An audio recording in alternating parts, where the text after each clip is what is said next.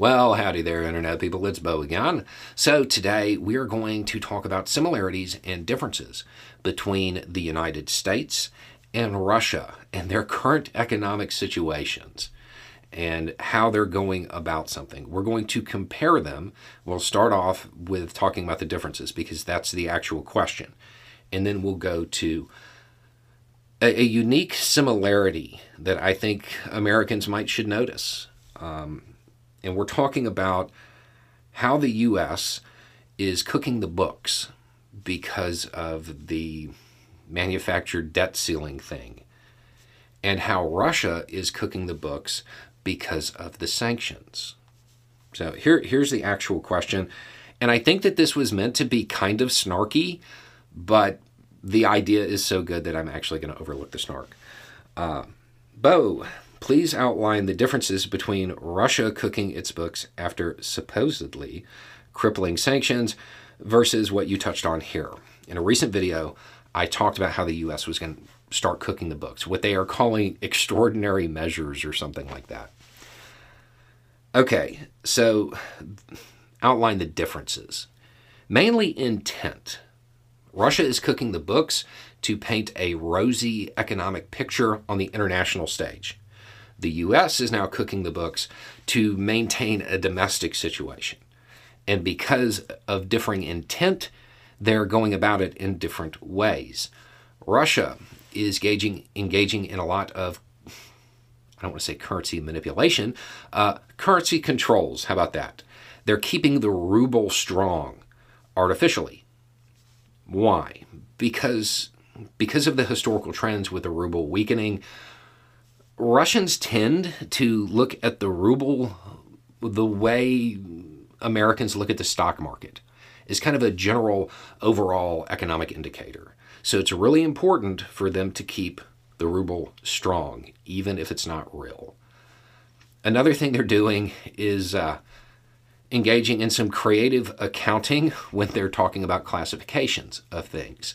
A good example, unemployment is something that is viewed and looked at all over the world in different countries. It helps to determine economic health.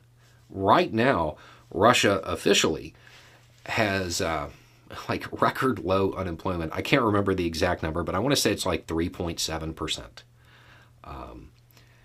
And that's all fine and good, but that doesn't include the literal millions of people who are on, quote, unpaid leave. What's the difference between unpaid leave and being unemployed? Not much if you're the person without the paycheck.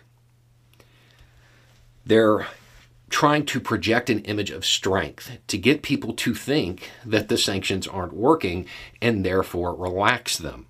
That's their intent.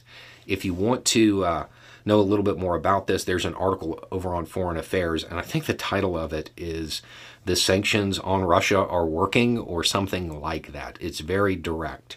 There will be some people who will say Foreign Affairs is very sympathetic to the West. It is. At the same time, it's worth noting that all of that data that's in that article, it checks out. So even if you want to disregard the analysis, the data's there, the information's there. The U.S. isn't doing that. The U.S. is mostly internal within the government.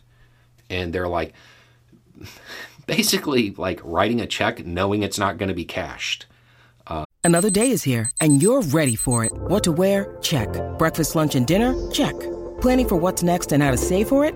That's where Bank of America can help. For your financial to-dos, Bank of America has experts ready to help get you closer to your goals. Get started at one of our local financial centers or 24/7 in our mobile banking app. Find a location near you at bankofamerica.com/talktous. What would you like the power to do? Mobile banking requires downloading the app and is only available for select devices. Message and data rates may apply. Bank of America N.A., member FDIC. It is kind of what they're doing to keep paying the bills so we don't default.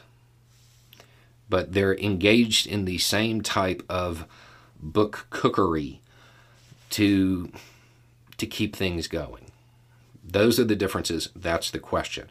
The reason I found it so interesting is that while sanctions are often viewed as a tool of diplomacy, They're more often than not used as a tool of war. The Republican Party manufacturing a crisis over the debt ceiling is having roughly the same effects that another country imposing sanctions on the U.S. would have. The Republican Party is intentionally damaging the U.S. economy over a talking point. They're not going to send up a balanced budget. They're not going to try to give Biden this huge win by giving him a budget surplus. It's not going to occur. It's all a show. It's all a facade. It's all made up. It's performative for social media. It's not actual policy.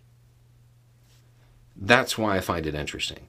The Republican Party, this question does kind of highlight that the Republican Party is actively working against United States economic stability. So much so that their activities can be compared with the activities of a nation at war with the United States. If a nation imposed sanctions on the United States, it's pretty interesting and pretty telling. Anyway, it's just a thought. Y'all have a good day.